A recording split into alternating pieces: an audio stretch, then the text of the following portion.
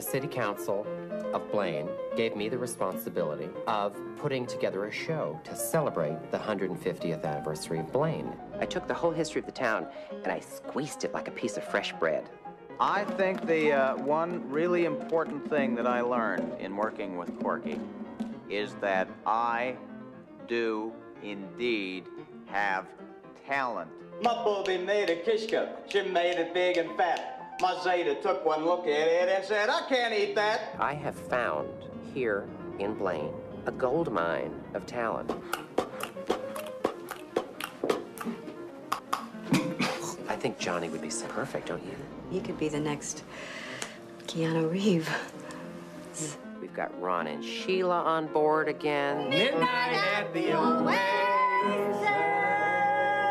Newcomer Alan Pearl. I have a very lazy eye, which these prescription glasses help. Libby. I've been working here at the DQ for about,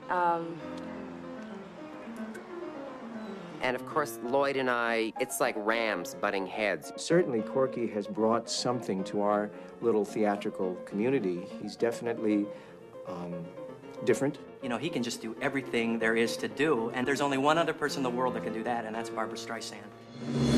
I have a little announcement to make. Mort Guffman is going to come from New York City and see our show. We have one shot at this. We've got one performance. With Mort Guffman coming to town, we need to hitch up our panties and run. Hooray for Mort Guffman!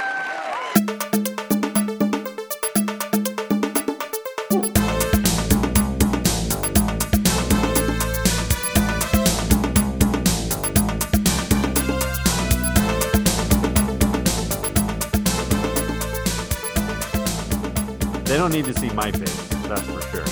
Same here. You do have a face for radio, John. I do, I know. That's what my grandmother would say. You're a handsome fellow, though. I'm lying. We're some good-looking dudes. I'm not. You guys.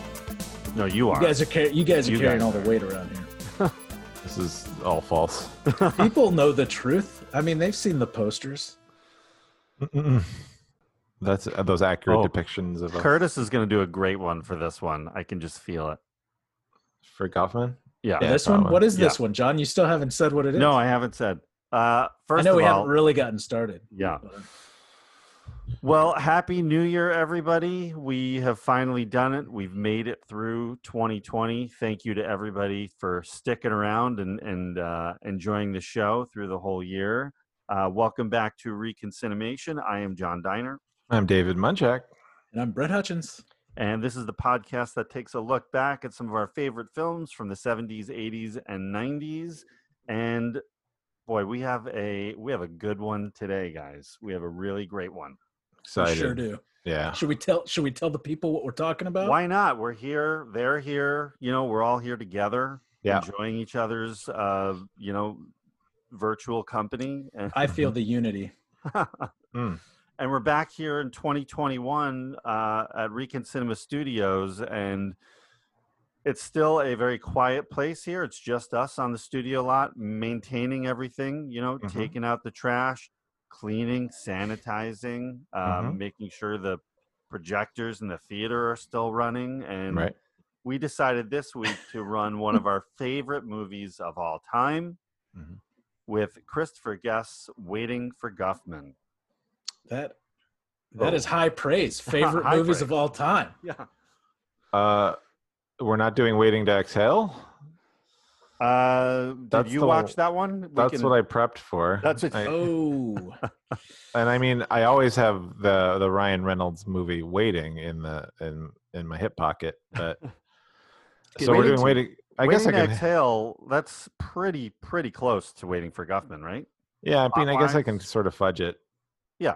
Okay. All right. So Waiting for Guffman's. That's Waiting for Guffman's. Waiting for the Guffman's. Guffmans. Yeah. Okay, One of the greatest movies of all time. Per John Diner. And I'm going to dedicate this show to Brent, our dear friend Jenny, for introducing this film into I want to say, we'll talk about it in a minute, but I want to say most of our lives, definitely mine. So 100% must be dedicated to Jennifer Bainey. Yeah. Okay. Jennifer O'Neill. Jennifer O'Neill. There you go. Shout out to you. Yeah. So quickly, if you guys don't really remember the movie, or if you haven't seen it, it is a mockumentary that is about the town of Blaine, Missouri, and celebrating as a way of celebrating their sesquicentennial, which is their 150th anniversary. They put on a play celebrating the history of the town, and directing that play is Corky St. Clair, played by Christopher Guest, who co-wrote, produced, and directed the film. So, and it is really the first of his films gathering that whole cast of characters together, the Eugene Levy's and the Catherine O'Hara's and Fred Willard's and all, that whole group that we're going to get into. But that's the gist of the plot. When was the first time you guys, David, we'll start with you because Brent and my memories are going to be very similar. So I have a feeling very similar. Yeah. David, when was the first time you heard about or saw the movie? I was aware of it, but I think the first time I ever saw it, I think it was probably summer of '99-ish. I can't quite put a finger on it, but it was something I had to. It was something I knew I'd been wanting to see, and I think I rented it at some point because I remember then quoting it to college friends the next year, here and there, not like obsessively, but like I have memories of those moments, and I know I wasn't doing it before that year, so I just sort of that's all I can really put on it. But yeah, no, I mean, it was just a slightly overdue to see, but I mean, not that, it wasn't that old of a movie at the time, so No, it was I knew I had to see it. Everyone was talking about it. I think. Yeah. You watched a VHS copy, maybe, or is that on? I don't know. Probably not on DVD at that point. I don't think it was quite on DVD. I think it probably was a VHS rental. Yeah. DVDs were not hot for me. Not back then. Not hot in '99. Just kind of starting. Just kind of growing. It was getting there. I want to say 2000 was the year DVDs really just started really coming out there. But yeah, it took a few years to overtake VHS. Yeah. Still, yeah. So yeah, Guffman, baby. Yeah. Guffman. That was my attitude. Brent, so we have very similar memories. You go first, and then I'll follow up with mine. Yeah, this movie was 100% not on my radar until college, for sure. And after you and I had a conversation earlier this week with some of our old CSF alumni, I'm almost positive that Jen Bainey is the one that introduced me to this movie as well, for sure. Mm-hmm.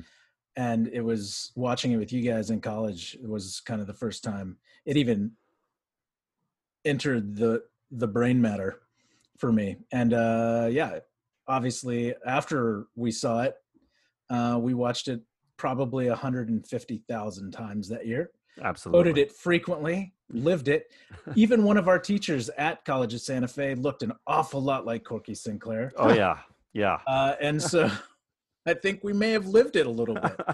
So yeah, definitely had to be at CSF. Jennifer Bainey, Jennifer O'Neill, all the names. She was the one that introduced that to me as well, I think. Which I think is what you're going to probably say here in a second. Yeah. Not to steal your thunder, but I'm confident that's where this was introduced. Yeah, absolutely. It was so I remember the first time I remember seeing anything about it was in, I believe it was Premiere Magazine. I saw like a one-page ad for it. It was, just the regular poster. And it's like Corky in that like schoolboy outfit from Nothing Ever Happens on Mars. And it was just like, what the hell is this? At the time, we'll talk about Christopher Guest and where, his upbringing and his where he is up to this point. But I wasn't really familiar with him at the time in 96, 97, or this would have been 97. So Jenny, like, was the first one of our group of CSF loonies to see the movie, and was like, made all of us watch it. And then for some reason I was not present when the whole group watched it. I don't know why. I don't know where I was doing something. But I ended up seeing it at the end of our freshman year. So this would have been the spring of '98. And it was like all the movies that the group saw that I missed out on, which I know was Boogie Nights and Guffman. And I want to say one or two other things. But as I like, everyone was leaving for the summer, and I was packing up my room and just watching those while I was doing it. And I was just like, whoa, with both of those movies, and this one in particular, like, what did I miss out on? Like, holy, this is amazing. So then I went down this whole road of Christopher Guest, and got the whole summer of '98. I was so into Guffman and Spinal Tap. Like, I went and bought the Laserdisc of Spinal Tap and got the soundtrack, the album. I love that you were the one person keeping Laserdisc alive in 1998. I was trying to keep it afloat as long as I could. But yeah, and then we were just, like you said, we were obsessed with the movie, and many of us had not myself, but many in our group, and especially at our school, had a theater background. And the more familiar you are with theater, and specifically like small town theater and small town life, you Community could really theater. yeah, you could really embrace this movie. So yes, I think we all felt attached to it. Yes, yeah, absolutely. Yeah, that's sort of like that's the part of my embrace of it, was like understanding like the theater creative type mentality that goes into that, and just like how the world of doing this play was so important to them, and all these, and all of the characters are all a little different, and all have that same like dedication to it. So I was just that it's a very familiar feeling, really, to be honest, like, from all those characters. Yeah, I think that's what's one of the things that works so well with the movie is, the way Christopher Guest does his comedies, that they take these characters very seriously. They're not like, that's what makes them so believable, is that they're not playing them over the top. They're not doing like Jim Carrey comedy where they're just playing these characters. There's so much humanity in all of them, and that's where like a lot of the humor is. It's so like close to reality. Yeah, they're excellent at playing characters that are terrible at what they do, but take it very seriously and think they're really, really great at it. Yeah. And that's what one of the things Christopher Guest has said about the movie is that, they leave in, they don't really rehearse. They don't really, the dialogue is not scripted. It's completely improv, and they don't work it out together. So, especially on this one, there's a lot of moments where Eugene Levy especially like breaks character and has to like move to the background while he just bursts out laughing, and the rest of them keep going. And they've kind of cut around it, but they've talked about it. So they leave in those small errors, and that's what makes it real, or part of what makes it real. Yeah, there's a sincerity to to the characters they've developed, and like presenting them.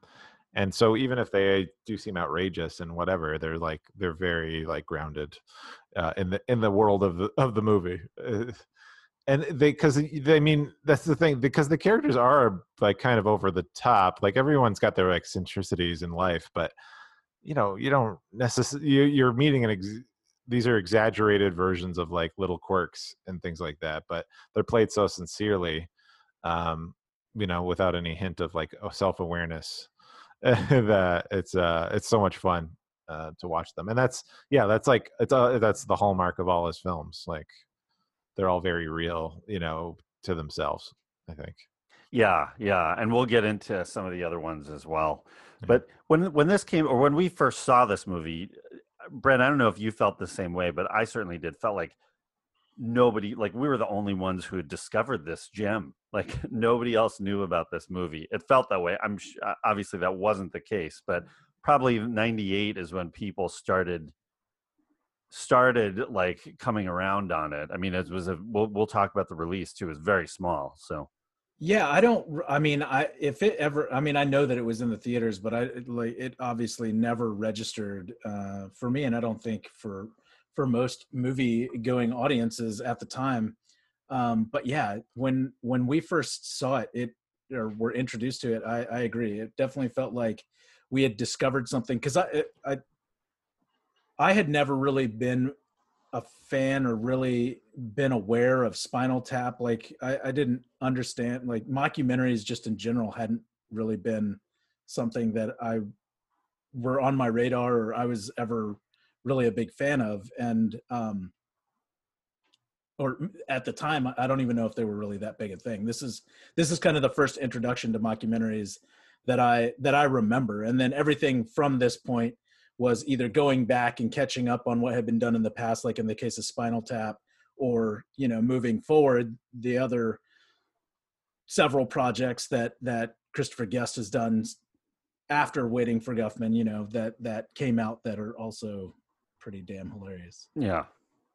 yeah. When I went home to New York that summer, this would happen several summers when I did that, but I would always come home with some kind of discovery to show everybody. And this was that one for the summer of 98. Like nobody, we'll talk about Spinal Tap in more detail, but in 98, like it wasn't really a topical movie. You know, it had been so long since it had come out. There wasn't really anything to keep it in anybody's mind. And then this one had such a small release that nobody knew about it. So, but it had such a huge impact. Let's talk about the kind of the history of mockumentaries, because like you said, at this point it really wasn't a thing. I mean, there was a few that had happened, but really, like, there had been quite a big gap between Spinal Tap and this. Oh, absolutely. Spinal Tap came out in 84, you know, yeah. Which is, you know, I'm old, but even in 84, I was too young to have seen, you know, it was rated R. It was not something that I would have seen at that time. You were going for Ghostbusters and then pretty soon Back to the Future and 100%. Temple of Doom and all that. So. Yeah, pretty sure you've seen a lot of knife murders within 2 years of 1984. Based on all the stories you've told us. It's changed, but that's the thing. My obsession for films back when I was a kid were like horror slasher movies. They weren't comedies, you know, like my parents had shit like Arthur laying around and what is Bo Derek's 10? I don't even know if that's a comedy. I still haven't seen that movie, but I mean, like Cheech and Chong's Up in Smoke, like those were the Animal House, like those are the films that my parents had. I was never interested in that because I had access to them, but because I had access to them, I didn't want to watch them. So I was always looking for the stuff that I didn't have access to. My father hated horror movies.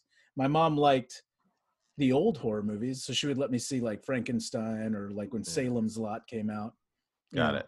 So I was always hunting that down. Anyway, we're not here to talk about my history of horror movies, but I definitely missed Spinal Tap in 84. Oh yeah. Wasn't on the radar, wasn't seeking it out, didn't know anything. As a matter of fact, at one point in my life, I joined Columbia House Music, which is like you could pay a penny and get like 37,000 CDs, which used to be what people listen to music on. And I got the soundtrack for This Is Spinal Tap, and I was listening to it, and I was like a heavy metal fan, and I didn't get it. I was like, what is this? Because I had no idea that it was based on a comedy, and it was this whole thing. I completely missed it. I was like, this is garbage. And it wasn't until years later when I saw the movie, I was like, where it finally clicked. I'm like, oh, I'm a moron. Like, this is hilarious. But yeah, if you just listen to the album, like it sounds like that's part of the genius of This Is Spinal Tap is that it sounds like, you know, that rock music sounded like back then. That if you're not paying attention to the lyrics that closely, I mean, it's genius. And mockumentaries go back a little further than that. I mean, there's if you kind of look into the history of mockumentaries, they go back into like the 60s, and you could arguably say A Hard Day's Night is a mockumentary. It's an early version of it. I mean, a mockumentary is, deposing fictional events in the style of a documentary. So it's sort of like almost like a fake documentary. But right, I don't know if mockumentary filmmakers and Christopher Guest, I don't know if they like to phrase it that way or call it that, but that's essentially what it is. Yeah. And they're, pretty much always comedies. I mean, I think 95% of them are comedies. So I think the earliest ones that I can recall are the Ruddles and certain skits. The Ruddles is an Eric Idle comedy that is, the Ruddles is like a spoof on the Beatles, and it's very much like Spinal Tap. When did that come out? Tap. I've never. This is the I first. believe the I don't Ruddles think I've was ever like heard of it. 79. Okay. And there's some skits in Monty Python's show Flying Circus that Sure. are done mockumentary style. So those are the first ones that I remember seeing that were prior to Spinal Tap. Yeah. Well, and that would make sense because I mean, Christopher Guest in a couple different interviews has mentioned, that he got a lot of his humor from, the UK and a lot of that British comedy. So if he was introduced to it through, the Monty Python crew, I could see where that could plant some seeds for these movies. Yeah, absolutely. But it was Spinal Tap that really was the first time it got popular was when Spinal Tap came out, and that was Rob Reiner. I think that was Rob Reiner's directorial debut and his transition from a TV actor and sort of, TV Hollywood royalty to like his own filmmaker, and he coins the phrase mockumentary, in the opening of the movie, as they follow this band called Spinal Tap as they tour around the world, and kind of the deterioration of their band. And it's the first time Christopher Guest and Michael McKean and Harry Shearer all worked together on camera. They had been friends, and we'll talk about that shortly. But and then this became Christopher Guest's specialty. But Spinal Tap was, I think, a big pop culture thing, when it came out, and then it faded away. I think there were rights issues where I know that was a thing of who owned the movie and who could distribute it, because it wasn't on video.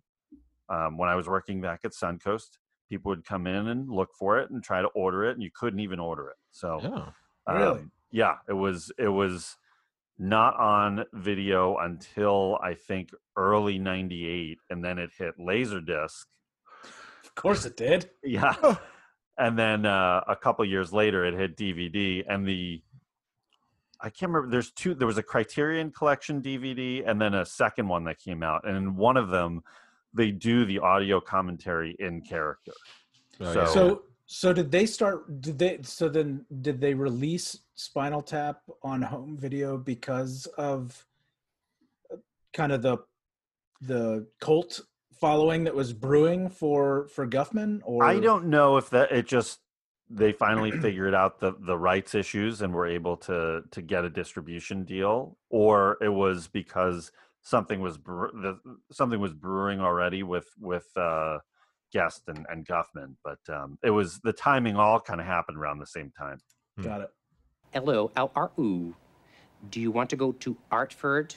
Not live in this LO and that kind of thing. And I think I'm honing in on it pretty close now. One thing that stands out about Christopher Guest's early mockumentaries is that there's no interviewer. You never see, it's interview style, but you never see anyone interviewing. You never see anyone asking the questions or hear them asking the questions. Not until For Your Consideration. That's when suddenly you start hearing an interviewer, which we'll talk about that, but that really took me out of that movie.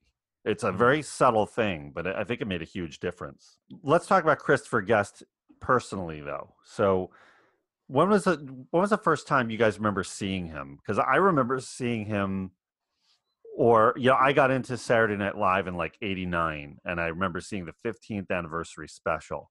And in that show, they showed clips of him on SNL from the 84-85 season. And that was the first time I ever remember seeing him at all.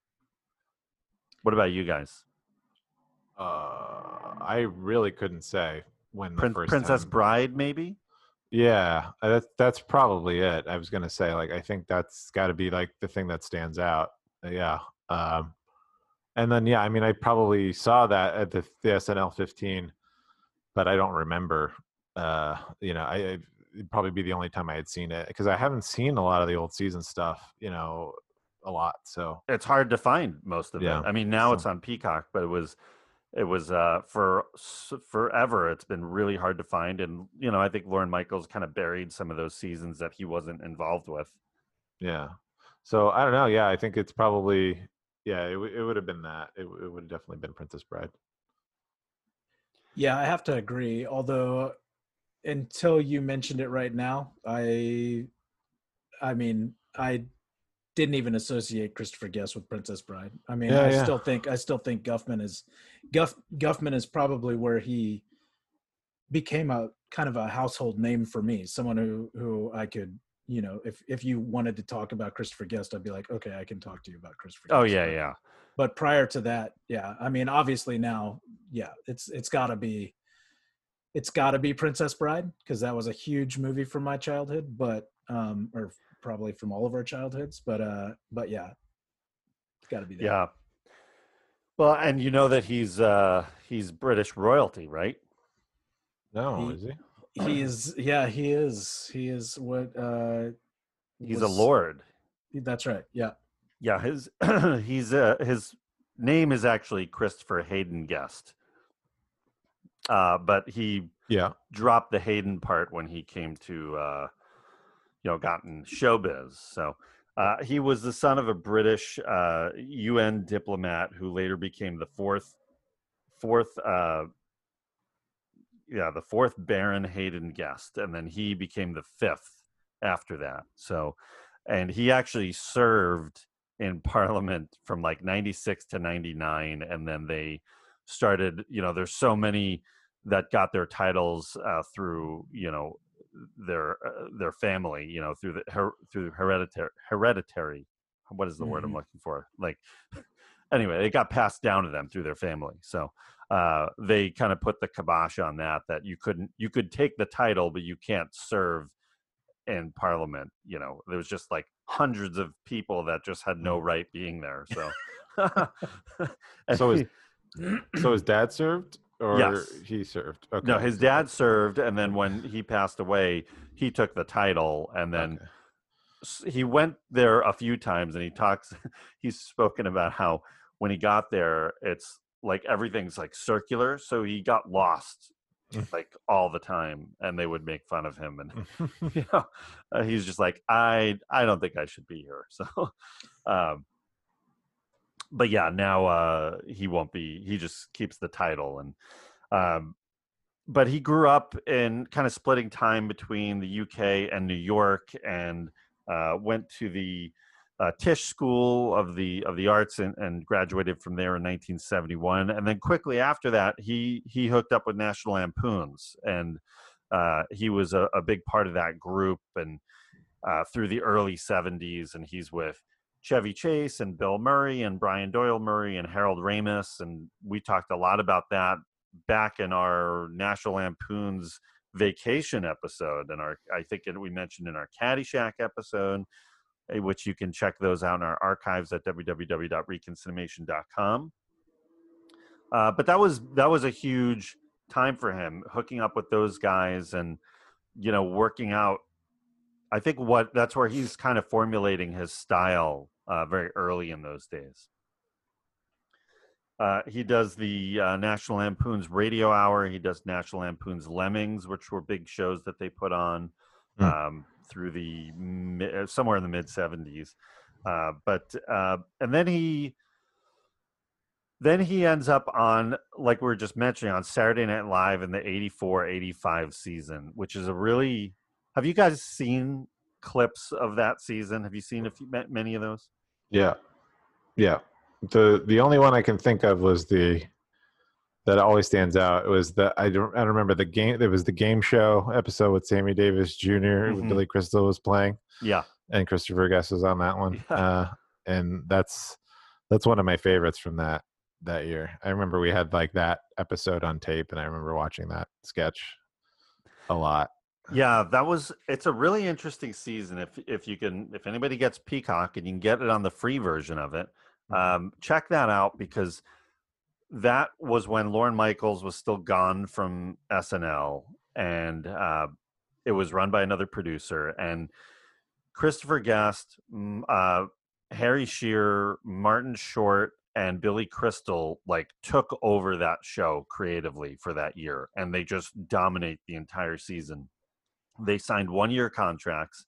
So and in those contracts, I think they had some kind of creative control, that they were, if not the head writers, had heavy editing involvement. So they dominated that show. And there's, I don't know if you remember this skit. There's a skit where Billy Crystal and Christopher Guest play these kind of like doof security guards who are always talking about the physical, the horrible physical things they do to each other, like shoving cans in their ears, and I'm not describing it well, but it's really funny. Yeah, I know. It is though. Yeah. You know, the other day I took one of them meat thermometers. Yeah, and I just shoved it into my ear, as far as it could go, But then I took one of them ball-peen hammers. Right. I just whacked it a few times right in there. Boy, that was smart. I know. I hate when that happens. But the biggest one that I remember was the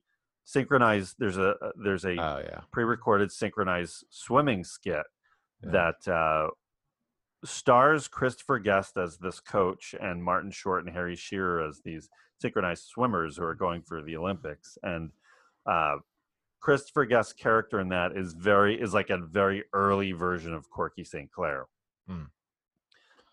Maybe I'll post up a link to that one if it's still active on YouTube. That sketch always survived that era. That always came up in like clip shows or something, and stuff like that. And I think early on I was like, who is, like, it was Harry Shearer. I'm like, who is that guy? Who? I don't know who that is, but he's the star of, like, with Martin Short, who I knew very well. Like, I didn't get it. I think as a kid, like, in terms of like, I felt like I didn't know who that guy was.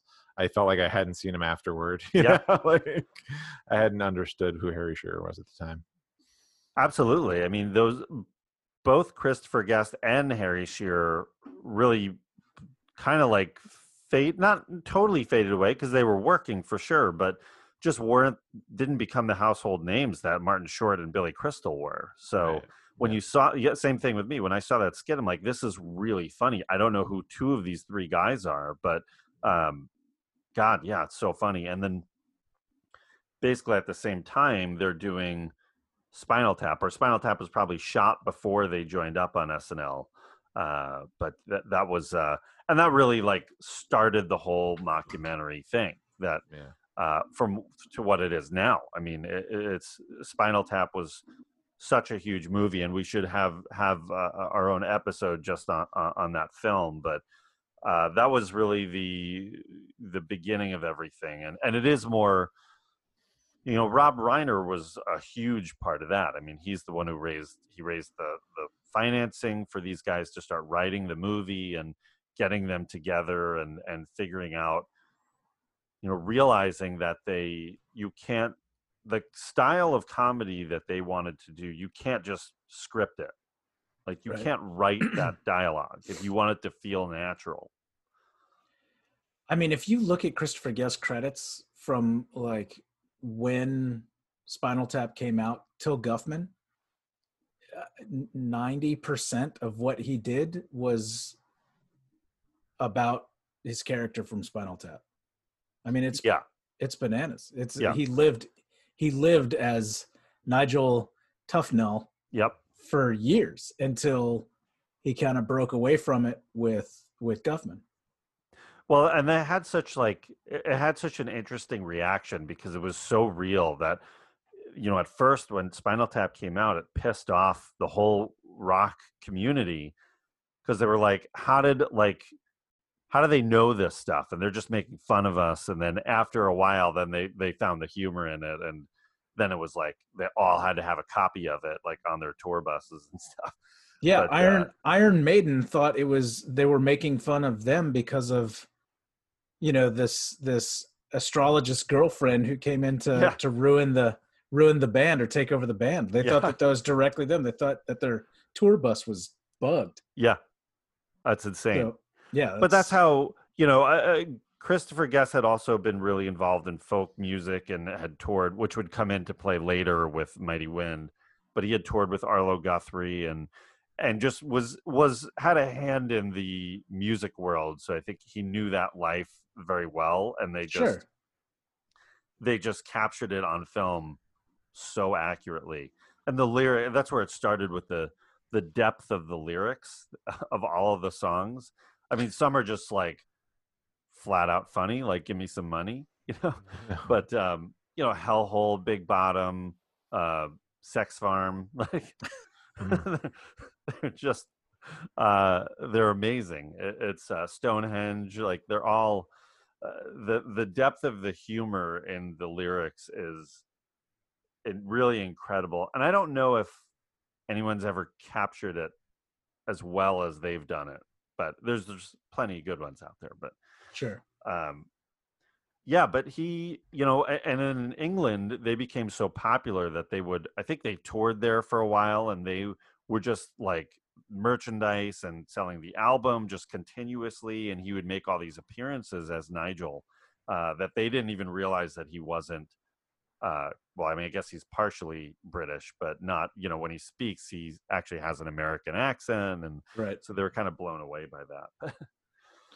Yeah, I think as a kid, I thought Spinal Tap was a real band for a little while because of the music and the way people talked about it. And then, mockumentary, didn't really have an idea of the concept, and yeah, like you saw them more because didn't Spinal Tap show up on SNL, right? Like yeah, and stuff like that. Like it's just so they were. It was an entity. Like the band exists. Well, yeah. I mean, they were in documentaries that Metallica did. They showed up in Headbangers Ball. Yeah. Like Arsenio Hall. Like Spinal Tap was its own like entity completely. Exactly, David. I also thought that they were a real band. The mockumentary aspect of it was completely lost on me at the time. Yeah, same. I thought they were a band as well, and really didn't pay much attention to them. So, and I hadn't seen the film. So yeah, it was just like, oh, that's not a real band. that's a fake deal. Right. It's a joke. Yeah. Oh, I'm such a fool. Well, just their design and everything too. Like it's such a perfect name for a band, like a rock band like that. And the logo of it, and you just seems like that was just part because there was so many bands that like fit that mold back in the 80s. Oh yeah. Yeah. Oh yeah. So like there probably would have been a real Spinal Tap. Maybe never would have hit it big, but if they never did a mockumentary, there definitely would have been like a hard rock band that was called Spinal Tap. Like, yeah. I'm sure of it. Well, their songs are as good, or close to as some of those big bands. Oh yeah. Yeah, well, it's Harry Shearer and Michael McKean and Christopher Guest are just so smart about their songwriting, and it's like, and in Christopher Guest movies, it's like I mean, you don't have any songs, I guess, in Best in Show, right? But it's just like there's always this drive to go toward musically based things, right? Mighty Wind's it's just a big musical movie, like, it's fun. But then you see that in this movie that we're supposed to be talking about, Waiting for Guffman. There's like we're talking about Christopher Guest. So no, I know, no, but like 6 or 7 musical numbers at least are in that movie. Yeah, and then after this, other than touring as Nigel, you know, you see him in Princess Bride in a very small role. He's got this relationship with Rob Reiner where he does appear in a lot of Rob's projects. And what else? He directed The Big Picture, which I've never seen all the way through, or at least I don't remember it, with Kevin Bacon. You guys seen that one? No. Yeah. That's another one that that movie was very hard to find. I think it's still very hard to find. So maybe we'll track that down one day. But and then Spinal Tap releases another album in '94, which it's called Break Like the Wind. So, and then a second movie called The Return of Spinal Tap, which really is not that great. But Break Like the Wind is another great album. There's a lot of really good songs, but not as good as the first one, but right up there. What about the you guys remember the Sports Center, the original This Is Sports Center commercials? Like, what do you mean the original? Like when they started, because they started in '94. It was the the mockumentary commercials that I think they still do to this day. I had always thought, or for a long time had thought, that Christopher Guest must have directed those because those are so close to his style. But in actuality, those started coming out before Waiting for Guffman. But I had remembered it reverse. Oh, yeah. Oh, I guess that's kind of like mockumentary style. Oh, totally is. Yeah. Yeah. It also makes me feel even older than I know, right? already do. Yeah, those were always really good. I never really thought about them as like in the same vein as that. Just because it's just the level, I guess the level of absurdity is identical. Like, why would that basketball player be in the cubicles of the offices, or why would that mascot be running around doing stuff? I never thought of that as like Christopher Guest-ish. If you go look them up on YouTube, it's definitely in the vein of Spinal Tap for sure. So you can see that they're pulling from that, and I don't think those had no impact on Christopher Guest for doing Guffman, but like it's all in that kind of world. And I had just thought the timeline in my head was different, that Guffman had come out and that those were referencing Guffman. But yeah, those are really funny. Yeah. But yeah, then that leads to, he was, after he'd done The Big Picture, he really just was thinking about how much fun they had in making Spinal Tap and really wanted to basically get his friends together and do another movie in that kind of style. And he and Eugene Levy went and wrote the script, or what they use as a script for the film, that it is an outline that goes through the plot and the general, like, this is kind of the beats of what happens, but no dialogue written into it. So yeah, I mean, well, there's very few scenes that have dialogue written into them, right? Right. The majority of it is improv. Yeah, and they, he's spoken about going into these scenes that he really just clears his head so that there's nothing in there. So when they roll, they can it's a complete free flow, and you can see it. Like, you can see him trying to shape, there's the scene between Corky and Bob Balaban's character where you can see that Bob is kind of not in agreement with where the creative direction that Corky's taking this play in, this musical in. Why are you whispering? I'm right here, I don't know. I'm sorry. Do you want me to talk louder? Because I think that now it would be too loud. And he tries to confront him in the gym in front of the class while they're rehearsing. And you can see in that if you watch Christopher Guest closely, that he's almost losing it, because whatever he's throwing out at Bob Balaban, like, Bob's not selling it. Like, he's just going right through it.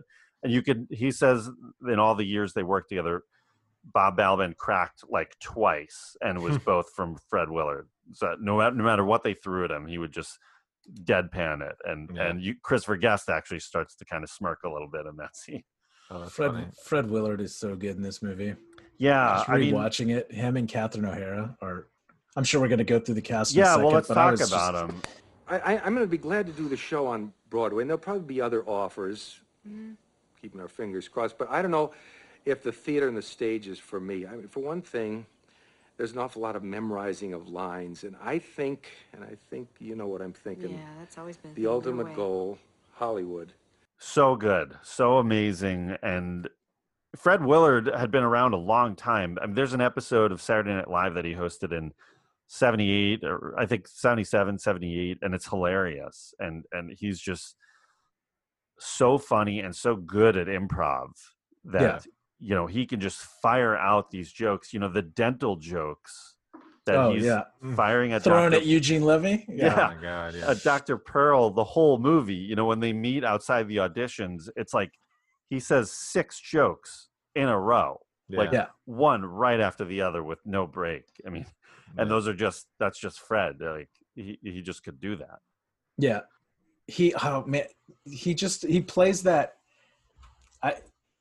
It's not the theater mom, but it's got that theater mom vibe where it's just, you know, you believe you have this talent that kind of skipped over you, but you're chasing it down, and just overdoing everything is just so brilliant. I mean, it is really, really well done in this movie. And to think that everything in here is improv is just kind of mind blowing. Yeah. These guys are so talented. It's just it's genius. You know, they're really, I don't know if I would say that they're at their creative peak, but this is absolutely some of their best work for sure. You know, I'm just thinking of the audition where he's like, "Oh, you want me to move this stool back? You want me to strike it? Strike it?" We've worked on a couple of Corky's shows before. We know all the lingo. Yeah. And I say that all the time. Strike it? Like anytime someone asks me to move something, whatever, like I throw that line out there. But yeah, they play Ron, you know, Fred Willard and Catherine O'Hara play Ron and Sheila Albertson, who are the town travel agents who have been in several of Corky's plays, which were Barefoot in the Park and Backdraft. Like, of all the movies to throw out there as a play adaptation, Backdraft, interesting. Yeah. It's so funny. But yeah, they've got that kind of cocky attitude that they've done it. They're theater they're people. They're seasoned veterans. Yeah. And they're really like they know they're not that great. You know, this is again like the wonder of small town theater, that community theater, that people who have full-time jobs and don't do this for a living step in and do it, and they're going to have, you know, they're not necessarily going to have the quality level of a professionally trained person. So, and that's what you have here completely. Yeah, there's like in that community aspect, that small town aspect, there's still like people that have it, you know, like they've been the leads and they have that energy, but they're not necessarily talented, like, or, you know, they're not trained, you know, so there's a certain je ne sais quoi about the way they perform and how they treat the craft and everything like that. And, you know, and you see Fred and Catherine, who, you know, you can tell they take it very seriously, you know, what they do, but like they're, you know, they spend most of their time as travel agents who've literally never left the town of Blaine. Like, just one time. Just one.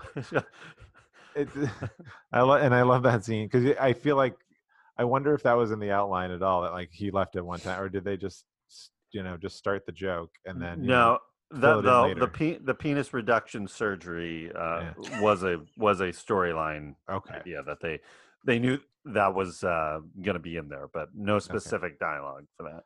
Got it.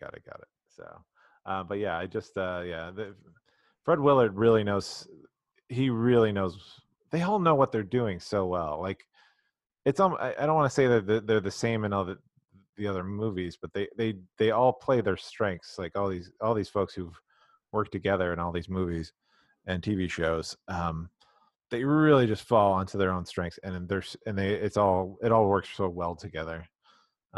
So yeah, like him playing like the he's kind of a numbskull. I don't know, like, but he's quick-witted, and he's I don't know, he's pretty genuine, and he's just kind of like a dad jokey kind of guy. And that's like, it seems like all of his characters are like that. Like, oh yeah. with that sincerity, it just all works so well with him. And there's so much. It's almost every line that he says. Yeah. Is funny. Is really funny. I mean, when he's telling, I think Dr. Pearl later on that like if he doesn't know his line, just say a line, even if it's from another show. Yeah. Like Even that's from another genius. show. Yeah. And then there's a very subtle one that I only caught this last time watching it when they're the play is like halfway in, and then they get word that Guffman, or who they think is Guffman, is in the front row. And then they all like have a reaction, and if you listen to what they all say something at the same time, but if you listen to what Fred says, he says, "Should we start over?" Yeah. Like just start the play over from the beginning. Yeah. Just never genius. mind the rest of the audience. Yeah, exactly. But God, yeah, he's so good, and all of them too. This was the beginning of a turning point for them, where their careers, all of them, really took off after this. They had been on different trajectories. I mean, I don't know where Fred Willard was. I mean, I recognized him. I know he had been in shows and done, but he wasn't a huge name. He'd been around comedy for 20 years already. He was in Spinal Tap. But Catherine O'Hara was the mom from Home Alone. She was in Wyatt Earp. We talked about this last summer. She was in After Hours. She was in, a much more dramatic, and Beetlejuice, of course. And yeah, she was the one that I most probably recognized out of all of them. And when I first saw this movie. Yeah, but you knew her from those, right? I knew her from those, and it was her and Parker Posey, because Parker Posey at the time was like, she was like an indie film darling. She was in everything that was coming out at the time. So those were like the two biggest names, I think, for me. Maybe, but yeah, the rest of them, I got to know pretty well after. Yeah. Catherine O'Hara and Eugene Levy, though, I knew so much from SCTV reruns. Right. That's how I knew who Eugene Levy was, and just like this movie and the sketches he did there, and he knows how to play his eyes and his eyebrows are always like these little clutch things that he leans on, like for humor, and it works so well here too. Like the lazy eye that he does without the genius. But I recognize like he did a lot of that, like a lot of his weirdo characters had like a lazy eye, I think, in like SCTV. No, probably not a lot, probably like two, but it's like that he can just use his face so well. Because but like the thing is, I can't really picture him not in a suit or like a button-down shirt. Like he's kind of a well put together guy.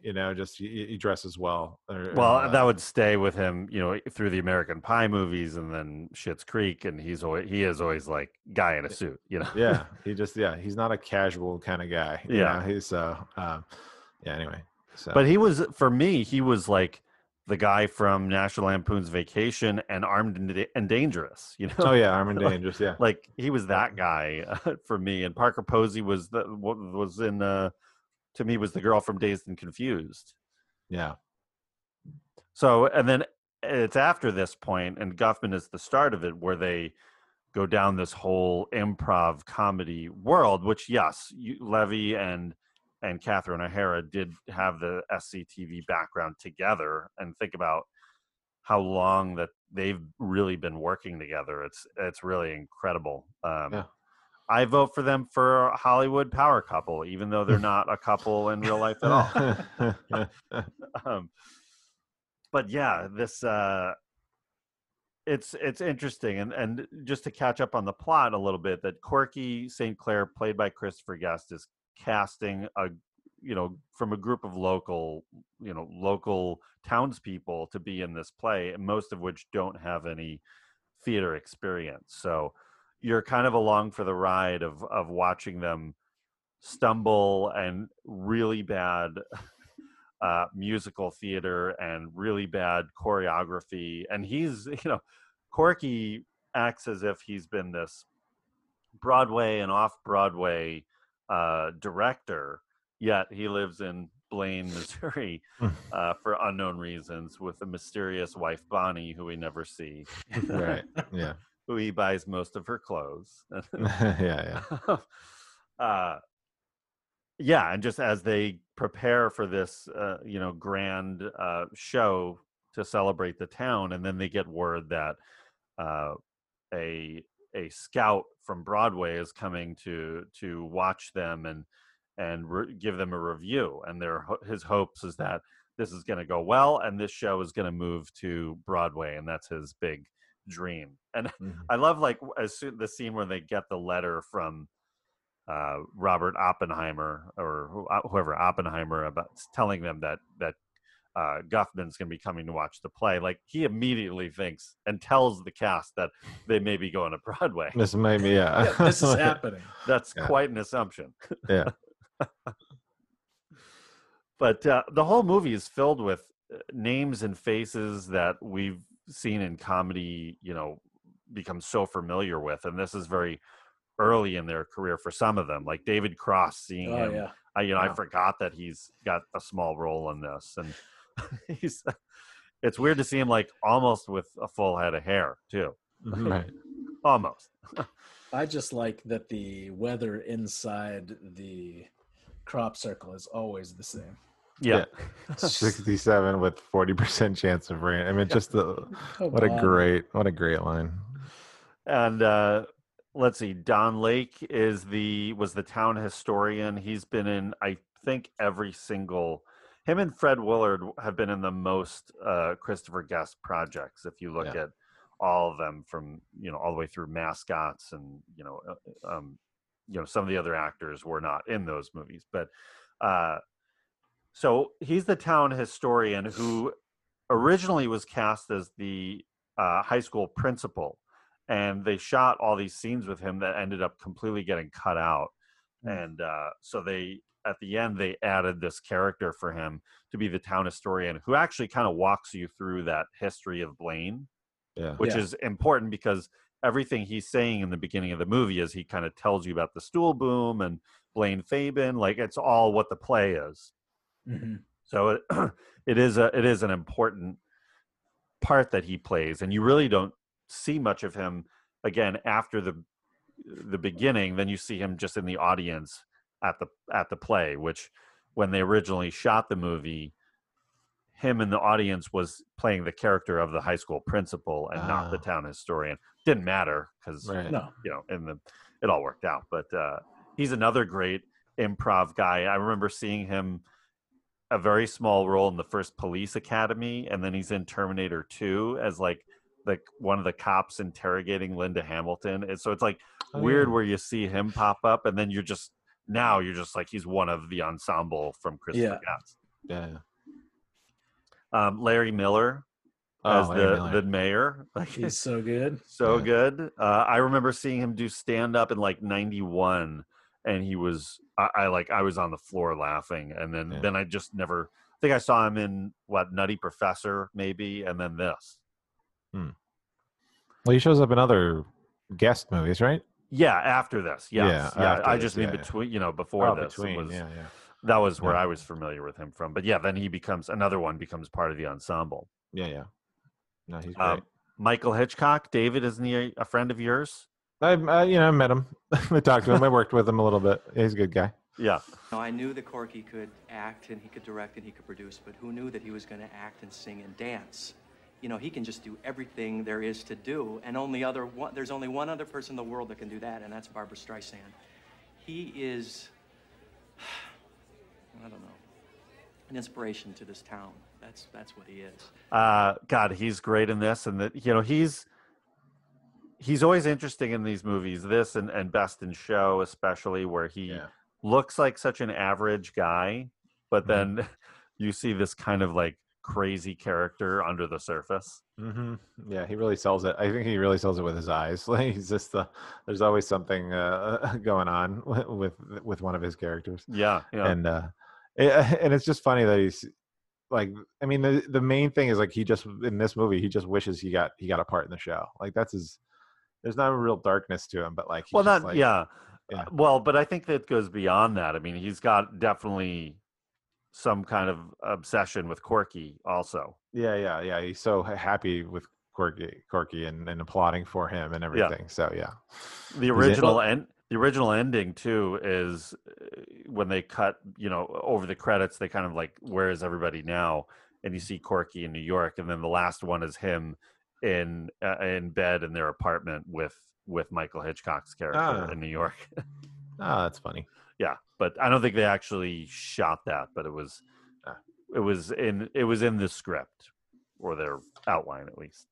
Yeah. Well, and he and his fellow council people in the movie do a great job of setting the tone for the film early on in that opening scene where they're looking over the layout of how they're going to do the parade. And, they're like, oh, we need trash cans here and here. And then they're like, well, what about the pie eating contest? Like, oh, we can't have a problem like that again. We got to have shooters on the roof. We need a rifleman here and a rifleman here. It's like, what the hell? That's a 90-degree right turn, and you're like, okay, this is gonna be ridiculous. And no one. The funny thing is, no one reacts to it. Like, it's like matter of fact. Like, of course we're gonna have. Of course we have to do that. People with rifles on the top to contain whatever drama happens at the pie eating contest. Yeah. I love seeing Brian Doyle Murray in this movie. He, in the final cut, he barely has any dialogue, and he's only in the one scene. But he goes way back with Christopher Guest, way back to the early 70s. So it was cool to see him in that. I was a little bit surprised. I don't think he showed up in any other of the Christopher Guest films after this. I can't say for sure, but probably. Yeah, I don't, off the top of my head, I don't think he's been in at least any of the big ones, but it would be cool to see him maybe on the next one, if they do another one. So maybe if they do another one. Yeah. Parker Posey, so fantastic in this movie, and she had no improv background at all. Right. So this was totally kind of a shot in the dark for her. And, all of the audition scenes which is really the first time we see a lot of these characters. I mean, I think we see them in the talking head portion a little bit prior to, but the first time you see what they can do, like they all just came up with that. That was all, Christopher Guest did not know what they had planned to do. He just knew, each of them planned their own thing, and they just went with it. And that's the whole tone of the movie. And hers was adorable. And she's so good at playing that sharp kind of character that here she's playing kind of the opposite of that, and it works beautifully. I really want to sort of make a healthy, low-fat or non-fat, healthy Blizzard. Who else? Bob Balaban, we talked about a little bit. He was another, we talked about him briefly in Bob Roberts back around Thanksgiving. And, another, and isn't he in Close Encounters of the Third Kind? I think he's in that. He's, another actor who you wouldn't know of as doing improv comedy, but so good at it here. Yeah, he's another one he's great in that audition scene, especially the Parker Posey parts. He's like enamored by her. You can tell just by watching his facial expressions, which is, I find, very hilarious. Yeah, and he's kind of like counter to Corky, that they don't agree creatively, and you see hints at it, and throughout the film, and then it ends up going the direction it goes. But he's got this underlying, there's a lot of great subplots going on in the movie. And one of them is this jealousy that he has towards Corky, and he's, frustrated that he didn't get chosen as the director, and he's just the musical director. He's so quick to take over the musical too, when Corky's like, when Corky leaves the show because he's not able to get funding from the council. Bob Balaban's like going in and telling the rest of the team, the rest of the show, Corky's not going to be here. It's my show now. Like, just immediately, it's my show. Yeah, he just takes it over. It's mine. Yeah. He's his, like, the way he just plays like buttoned up, straight man kind of thing and very serious. He's a very serious guy all the time. But then, like, the emotion bleeds out in the performance. Like, like you said, like he's enamored by Parker Posey, and then like he's jealous, and and he takes over the show, and and you just see him, you just watch him react to Corky a lot, like, and he's just kind of this put upon guy, and yeah, I could totally see that, like he's one of the people that never breaks, like because he just can so hone in on his like serious character. Yeah, and it's part of the genius of the editing of these kinds of films, and this one in particular, that none of those dramatic moments feel very over the top. Like there's no build to it like in a traditional dramatic movie. It's all very, there's just so much subtlety to everything that a lot of it is done through tone of voice and through little looks that they give each other, and or that they give off camera and that kind of thing, and just where the cuts happen that set the tone for those. And it's so important. And a lot of it is for Bob Balaban's character, I think is really important, of how they edit around him. But yeah, then they all immediately like leave and go to Corky's apartment to convince him to come back, and you just see him in the bathtub. They're like, we're not going to have you. This is not your show.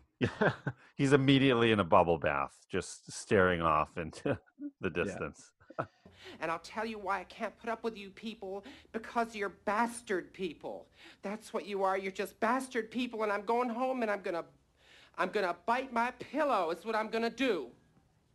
Just because you brought it up, touching on the editing, I read in one of the interviews that Christopher Guest had given that they had something like 60 hours of footage that they cut down to the 90 minutes just of all this improv.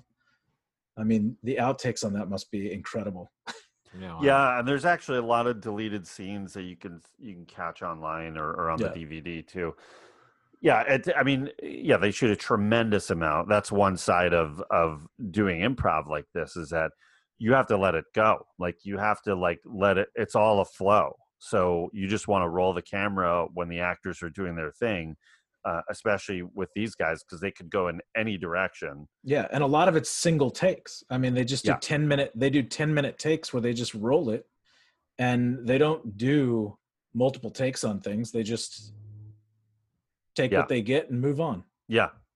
And then, then he takes about 1.5 years to edit all of his movies, because it's just, it's like clay, it's not like you have the script to guide the scenes in the editing room. I mean, the editor and the director are always going to shape it differently than it reads, but this is like so much weight is in post that you're shaping these scenes and cutting out entire characters and scenes. I mean, there's a lot in the deleted scenes. There's a lot more to the where are they now parts. Like you see much more with Eugene Levy in Miami and Ron and Sheila in LA. But there's 2 big musical numbers that were cut out. And so there's Nothing Ever Happens in Blaine is the precursor to Nothing Ever Happens on Mars. So it's like they do Nothing Ever Happens in Blaine first, do other parts of the play, and then come back with Nothing Ever Happens in Mars as a callback to Blaine. But the tone of it doesn't work quite right, and maybe because you're just seeing the scene by itself and not edited how it normally would have been. But there's also another one called This Bulging River, which is pretty funny, but it goes on way too long, and it's just not as funny. The lyrics aren't as funny, and it's a little more dramatic than comedy. If you play the movie all the way through though, and you're like actually stay through the credits, at the end of the credits they play Nothing Ever Happens in Blaine, so you can hear part of that in the movie. Oh, all right. Yeah.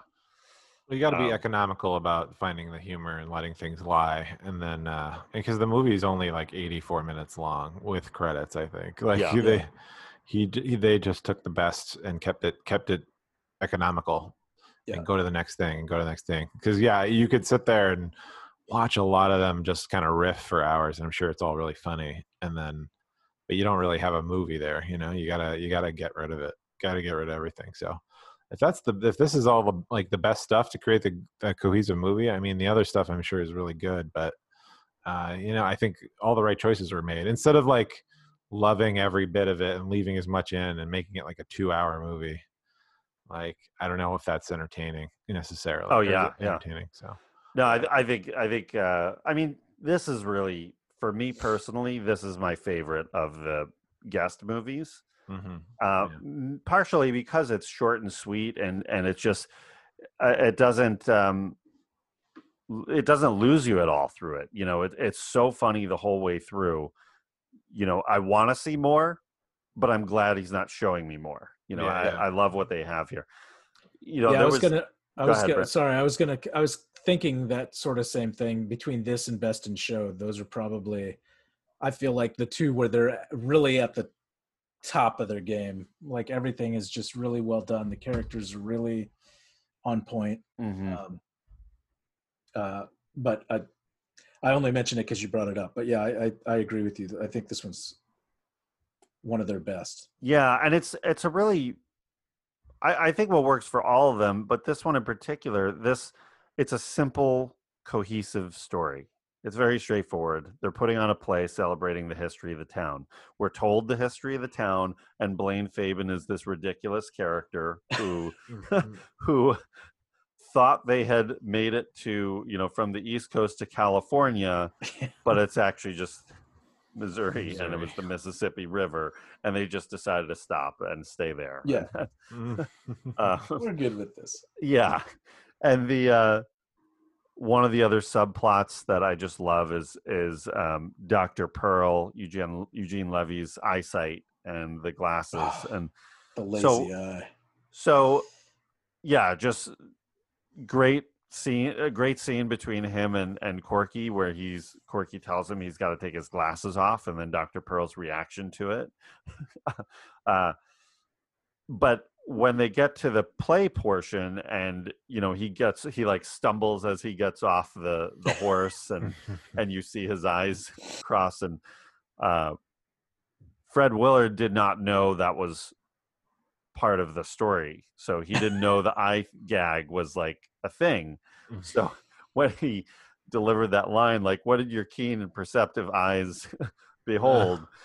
he like lost it after that. Like he walked off, and apparently like walked off for like 10 minutes and just couldn't get it together. Yeah.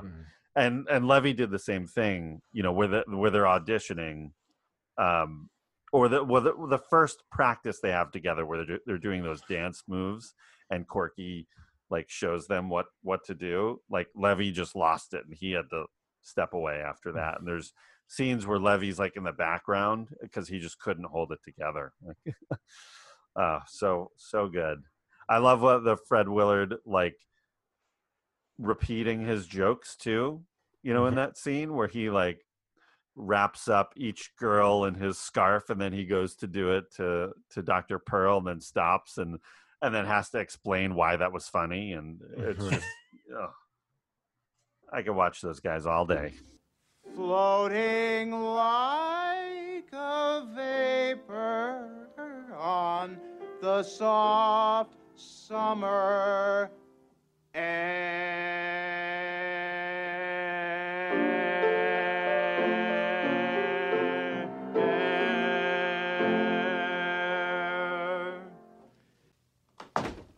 He can actually He's sing. good. So how do you feel about the Guffman sort of what do you call that? The Guffman is the not red herring, but the MacGuffin? MacGuffin, yeah, that's the word. The Guffman MacGuffin? The Guffman MacGuffin. Did you feel like that worked? Do you feel like that paid off? I think it's a good conceit, like calling the movie that. And, he's just mentioned, and they don't really obsess over him or talk about him when he's not there. It's only, it's only his presence at the play where it matters. And the play is a big part of the movie. It's like the last 25 minutes or something like that, or 30 minutes. But I think it's a good conceit to use him as sort of like the thing that's it's a motivation for everybody. A motivation for all the characters once they have it, and it makes it. the possibilities that could come from Guffman. And it makes a few characters try to realize their dreams. They all move on to something else because of the play. So yeah, I think it's kind of neat. Yeah, I think it's a nice little tongue-in-cheek nod to that whole idea. Yeah, it's a good. I think it works to keep the there's some kind of tension and a little bit of a dramatic arc there. Yeah. I think it works really well. But yeah. Oh, well, one other thing I wanted, Catherine O'Hara too. When in this scene where they're out to dinner, the Dr. Pearl and his wife and Ron and Sheila are out to dinner, and she's drunk, and they talk. That's when the big reveal about Ron's penis reduction surgery. Yeah, she's so good. I mean, she's just so funny at playing that. It's one of the more accurate drunk representations that I've seen. Sure. People talk like that when they're they've had a few too many. The slurred, yeah. Check some of our old episodes. No, just kidding. Yeah, the gloves are off. The guard is down. The walls are crumbling. Yeah. They apparently, I don't know if they shot it or just had an idea that Christopher Guest wanted to do, where it cuts back to Ron in high school at like a track meet where he's jumping over those dividers, and as he jumps over them from his large penis, he knocks over each of the those stands. So, but that would have been that probably would have been funny. I'd have bought that. Because when Ron had his surgery... All right. When Ron had his surgery, I said, hey, circumcise it while you're at it. Just because I've never been with anyone else. Ron's the only man I've been with. What surgery did he have? Nothing. I had a little minor corrective surgery. Can we have some coffee at this table, please? It's not minor anymore. Do you guys have a particular favorite of all the musical numbers? Oh, no. Nothing stands out, David? They're all really good. No, I'm the type of person that's like, if there weren't musical numbers in it, I'm fine. Okay. They're really good. They're funny. Musical stuff in things I don't pay attention to. I skip over the musical acts in Saturday Night Live. I don't care. I just go right. Sure, but that's real. Well, these are jokey, good jokey. They're comedic songs. But no, I don't know. No, I don't know if I have a favorite. They're written by. So this is where it kind of circles back to Spinal Tap. Is that Michael McKean and Harry Shearer had stepped in and written the the music for this part of the film, and I think Michael McKean wrote A Penny for Your Thoughts. With Christopher Guest, and Harry Shearer wrote Stool Boom, which same thing as Spinal Tap. If you stop and just like look at the lyrics of these movies, it's just comedy genius. It's it's just so funny yet catchy that I can remember every one of these songs. Yeah. I think, I lean towards Nothing Ever Happens on Mars and Stool Boom probably being my favorites. What about you, Brent? I like Penny for Your Thoughts. There you go. His name's Armani in that part, like his character's name. I just love that. Armani. The songs are interesting though, because there's a level of sincerity, a level of absurdity, and a level of like not having any awareness or something. I don't know, and it fits with the style of the film and Christopher Guest movies and these characters. So they're all really well done. Yeah, they're all pretty good. I like Covered Wagons, Open-Toed Shoes. Like they're all kind of funny. Yeah. They all serve a really great kind of purpose. So they're pretty good.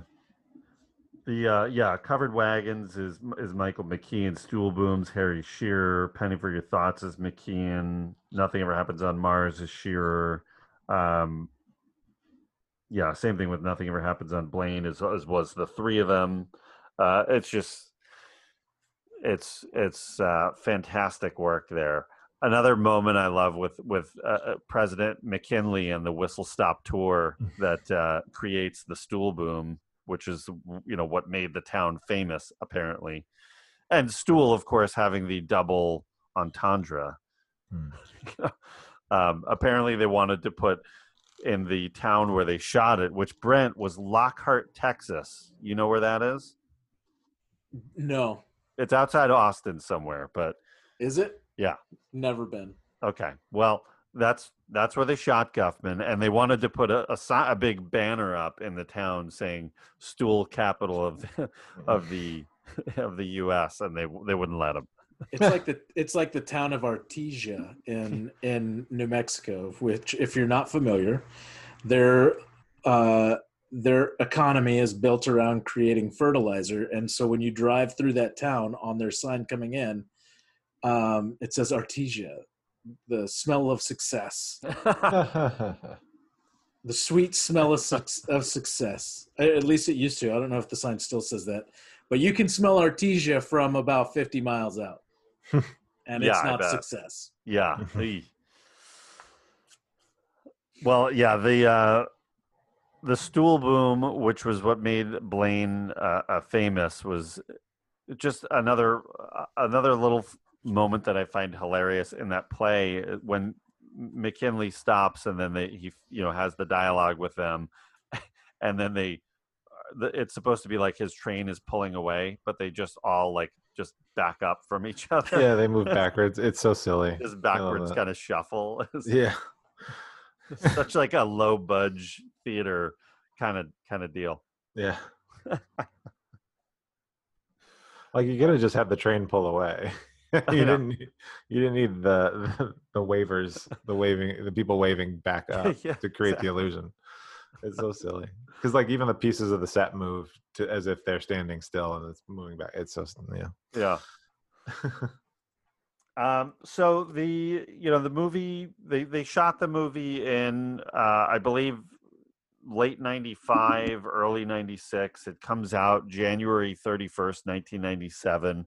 But it only comes out, it starts in 3 theaters and makes like $30,000 opening weekend, and then it's kind of in the art house theater movie theater world for almost all of 97. And at one point the highest theater count that it's in is 64. So it never becomes a major release and stays that true like indie film. I think the budget was about $4 million and they only brought in about 2.9. So they, on the theatrical run, they didn't make any money, but I'm sure as it hit home video and folks like us discovered the film throughout the late 90s into the early 2000s, and especially after Best in Show comes out, there's a much bigger attraction to this. So I'm sure this pulled in a lot more money on home video. So by the end of the day, I'm sure they've made their money back and then some on this. No doubt. Yeah, it had really like we talked about in the beginning of the show, a really a cult-like following for this, because this comes out in 97. It sort of starts getting discovered in 98, 99. And when is Best in Show? That doesn't come out till end of 2000, I think. I think that's correct. Yeah. Yeah. So, and that movie is a much bigger success. Of course, you can tell it's a bit of a bigger budget as well. But that is really where a lot of people feel like Best in Show is their favorite of his films. That's probably where I would come down on it, actually, if I'm going to be honest. Yeah, it's I think they're all like right there next to each other for me. Yeah. I think Mighty Wind has the biggest sort of dramatic work. Like, I think what Eugene Levy and Catherine O'Hara do in that movie, and they're like, it's beautiful. Their songs together and that storyline is a much deeper level than usual for this. I'm drawn to the theater element of Guffman. So I always lean towards that one just for that. Oh, sure. Yeah. Having been a theater kid in high school, like this one definitely rings a bell. Oh, totally. Yeah. But I think Best in Show is what made him much more popular because that had a bigger release. Like I remember going to I think the AMC theater in Albuquerque to watch that, and it was not sold out, but it was a pretty full theater. So that's a big indicator. That's a major theater chain, at least, that they're in. And then Mighty Wind was an even bigger hit. So did we all go see Best in Show together? I think we did. I know we went as a big group down there. You know who else was in this movie that we didn't talk about? Well, he got cut from the movie, but Bob Odenkirk. Yes. Right? Yeah, that's right. For Better Call Saul. Yeah. Which, for us old timers, remember David Cross and Odenkirk from Mr. Show. Yeah. Yeah. Which was coming out right around the same time. And even before that, he was on the Ben Stiller Show. Yeah. Yeah. But yeah, you can see him in the audition scenes, just waiting in line in some kind of like he's like in a vampire costume. Like that's Dracula or something. I don't know. But and I think you can find his deleted scene of his audition. But yeah. So funny to see him basically whittled down to being an extra. Yeah. Did you guys see? Okay, so Best in Show is very popular. Mighty Wind's very popular, and is nominated for an Oscar, I believe. What about For Your Consideration? Did you see that? I did. I was not necessarily a big fan. Sorry, David, not to go ahead in front of you. But yeah, I didn't really. It didn't leave a lasting impression. I don't think I really liked it that much. Yeah, same thing with me. One subtle difference in that was that you see the interviewer, like I was saying earlier, and I think that just took me out of the movie. It was just a stylistic change that just really I don't think was needed and didn't work. And I want to give that one another view because I watched it and really did not like it. I felt very disappointed by it compared to everything else. And I don't know if, and what he's done since then was, what was the show that he had on HBO? It was, I forgot the name of it now, of course, but, Christopher Guest did? Yeah. Christopher Guest went one season on HBO. And it was just, it was with that Irish guy who was in Bridesmaids and Family Tree. Family Tree, yes. Oh, so right. That was him. I didn't realize he did that.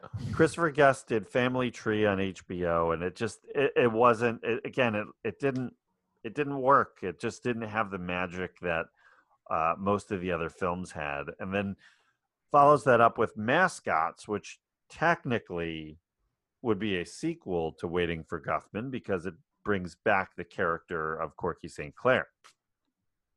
I've never, the weird thing was when that show was coming out and the trailer for it on Netflix, and I couldn't get into the idea of watching it. So I have never seen Mascots.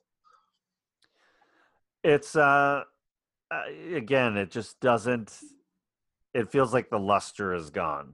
A lot of this stuff we've seen this same group of actors time and again with a couple of changes here and there. But, there's some funny moments, but it just doesn't have the magic of those first, 3 or 4 films. So, it's worth watching. It's great to see Corky St. Clair again, but it's just, those films and that show are not at the level of the other projects. So I don't know if it's just, and he hasn't done anything in the last few years, if he's kind of tapped out of doing that. I mean, yes, the plots change and the subject matter changes for each film, but this is a common thing that I say on this show is that these really gifted directors, how many truly great stories do they have in them? that they're really emotionally connected to and can really deliver. You can direct movies forever, but are they going to always be at that quality level? I don't know. So I'm not sure where they're all getting older, but clearly, major success for Eugene Levy and Catherine O'Hara was Schitt's Creek. I mean, that was just, it took a little bit for me to get into that show, but once I did, I was all in on it, and they're so good. And it's not quite as improv heavy as these are. There's much more of a scripted element for sure, but they're just so good, and they just always are so good together. And this is although they worked on SCTV together, this is sort of the beginning of that marriage on screen for, from basically 96, 97 through today. Yep. Yes. Yeah. And what a great, I mean, they worked together for 40 years. I mean, if over 40 years, you see them in stuff together. And if you can still work with someone after 40 years, that's pretty impressive. Yeah. Well, they know each other comedically so well that they know how to play against each other so well in a scene. It really sells. I mean, you just see that in Schitt's Creek all the time. I mean, they're just masters. And I mean, they were always really good. So it's just, it's really, it's a treat for the audience. You're seeing really talented people do their best work together. Yeah, and so good. And now you've got the next generation coming in with Daniel Levy, and who's deeply involved creatively in that show and was a big part of that. So it's great to see them getting all the success and winning the Emmys that they won this year, and being such a big Guffman fan. It was awesome to see them finally being recognized. Yeah, for sure. But what do you feel like this film had? What do you think its impact was in film comedy? It makes all the comedy film nerd lists, like it's like Spinal Tap. Like, I mean, Spinal Tap probably makes that list more often and at a higher rate, at a higher level. But this movie's never discounted. I think this is still referenced, and it is part of that. This is, those three, I think it's the three movies, Spinal Tap, this, and Best in Show, I think are the strongest of what they were doing together. I mean, Christopher Guest didn't do didn't direct it, but but I mean, it's creatively his hand is in it. So but those are the movies that keep going in the comedy realm. Yeah. And I think it opened the door for things like The Office and Parks and Rec and like television shows and, that mockumentary style to be used there. Which, I wasn't necessarily a huge fan of the US version of The Office, just because I had just finished the British version when that started airing, and it was very similar at first. So I lost interest. Yeah. But Parks and Rec, it's got to be in my top 5, man. That show's great. Yeah. Oh, it's so good. One of my favorites. But definitely, the British Office for sure is influenced by, by Guffman and that Christopher Guest mockumentary style, which then turned around and, gave birth to the American Office, which gave birth to Parks and Rec and Modern Family. I mean, so those are three of the biggest comedy series, most successful comedy series of the last 15 years. Really owe a lot to Christopher Guest and that style. And, they're all great on their own. And not that they're like stealing anything from Christopher Guest, but it's really just, you can point back to Guffman and Spinal Tap as really opening that door and creating that avenue for them to, use that style in such a successful way. Yeah. Yeah. Well, and those three series you mentioned, American Office and beyond, it's, those are all they're all heavily scripted. They do get to play, but it's finding comedy in a whole new way, because you're eventually going to point the camera at the character and have them explain what they're doing or what they're thinking, and it's a little way to like open the door to understand those characters more. So it's a refinement of something, it's the style at its best. Yeah, I mean, it's Christopher Guest is definitely responsible sort of for opening the door and setting the tone. Like, how do you do something like this? And you can improv it the whole way, but those Office scripts, I mean, no matter, like, all the actors always say it, everything you see on screen, it's all there, it's all on the page. Like, they figured out how to do it on the page. And Parks and Rec's the same. Improv lines make it in, but it's pretty astounding, like, that these talented writers don't have to write it in a traditional, like, just single cam structure. Use the style to your advantage. And I mean, it's like, in all, it also feeds into other,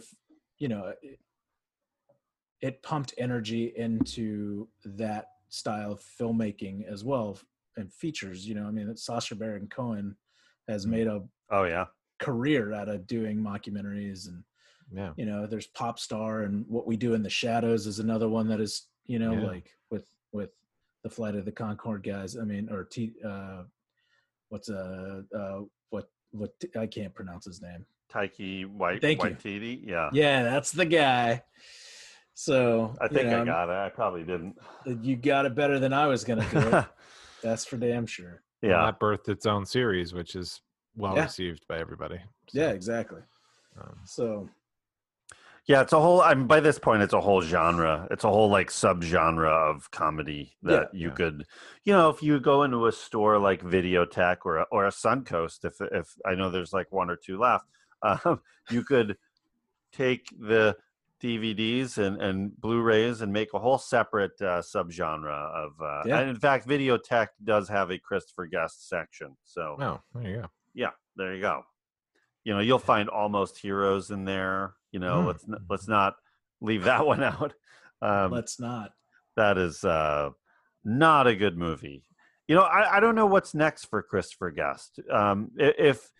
If he's done doing the mockumentaries, he really hasn't had success with his traditional, straightforward, comedies or dramas. So I just wonder what he's gonna do next. I'm looking forward to seeing it. Maybe just a break from the mockumentaries is needed, and maybe a fresh take with a new cast and not leaning so heavily. I mean, of course, we've lost Fred Willard, so he will not be in any further projects. But maybe getting some fresh people in there would be something that would work. We'll have to see what he comes up with. Yeah. Keep your eyes open for Guest. Yeah. Guest Watch 2021. There you go. That's what we'll update you daily on our social media platforms. I just hate you, and I hate your ass face. Yeah. So Guffman, what do we think? How many Jack Burtons are we going to give it? Jack Burton's is our scale from 0 to 13 of how much we love the film today, looking back on it. So, David, what do you think? How many Jack Burtons? 9.5. 9.5. Boom. 9.5. That's good. Okay. Done. That's kind of in your standard zone. I used to be in the 7s and 8s. Yeah. More movies are getting the 9s, so okay. It should be happy to get my 9.5. Okay. Got it. It's like 9.5 weeks, but 9.5 Munchaks. Burtons. Oh yeah. All right, Brent. What about you? I'm trying to think. My initial gut was 8.6, so I think I'm gonna go with 8.6. There you go. Wow, you guys, I thought it was going to be higher for you. I know 8.6 sounds low when I say it. That's why I'm like, well, that doesn't seem to give it justice. But I think 8.6 is good. I'm actually fine with that. All right, fair enough. I'm going to go like 12.5. All right, way up there. I love it. I think That's like one of the top ones on your spreadsheet. It might be my top one so far. Yeah, I'll have to go back and check our on the Burton meter. But yeah, it's this is one of my favorite comedies of all time. Oh. So I can just watch it over and over. Highly rewatchable. I find something new in it. I mean, part of what's so great about these is that you can watch it again and don't watch who's talking. Like in those group scenes, you can watch the other actors. Watch Catherine O'Hara and see just how great she is at reacting and the way the way she reacts to everybody else. They all do it. So it's just there's still something new in it. And anytime you watch it, it's I just think it's near perfect.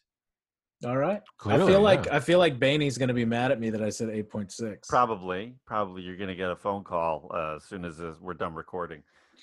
I just texted her and said what you rated it. So I've got those 3 dots. You know, it's a long 3 dot. I'm waiting for the response. So. It's very long. Well, yeah. All right. But we'll see. This is the first look at Christopher Guest. We've got a lot more of him down the road and coming up in our future. So we'll definitely be looking at Spinal Tap. I feel like we just did like a Spinal Tap. It was like Spinal Tap and Guffman were done. And well, we're talking about the lead up to what led to Guffman. So sure, yeah.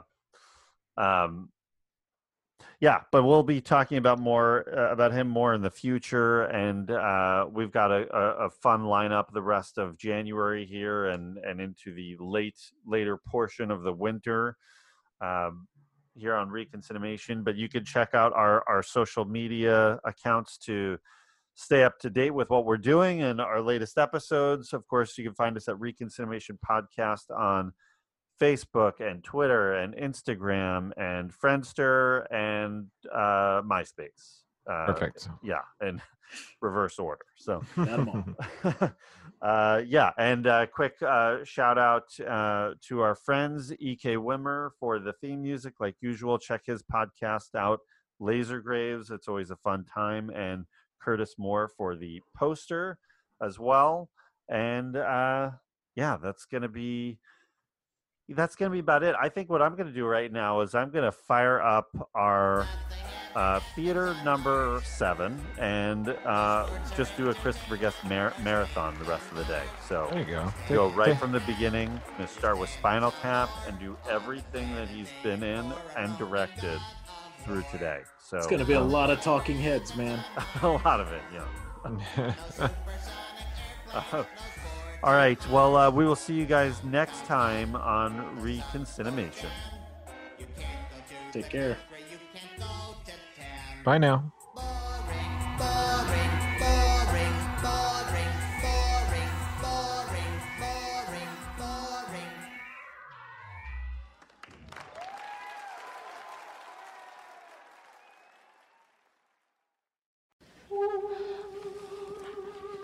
Where are we?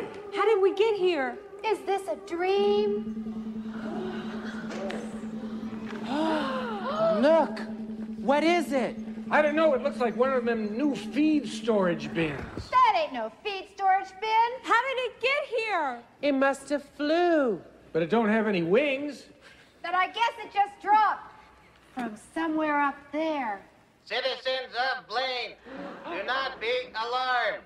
We will not harm you. We come in peace from a planet far, far away. A place we call Mars. I've heard of Mars. Where's that? Stand back, and your queries will be answered.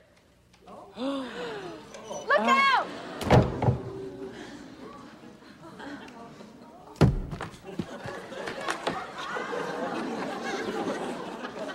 What do you want from us?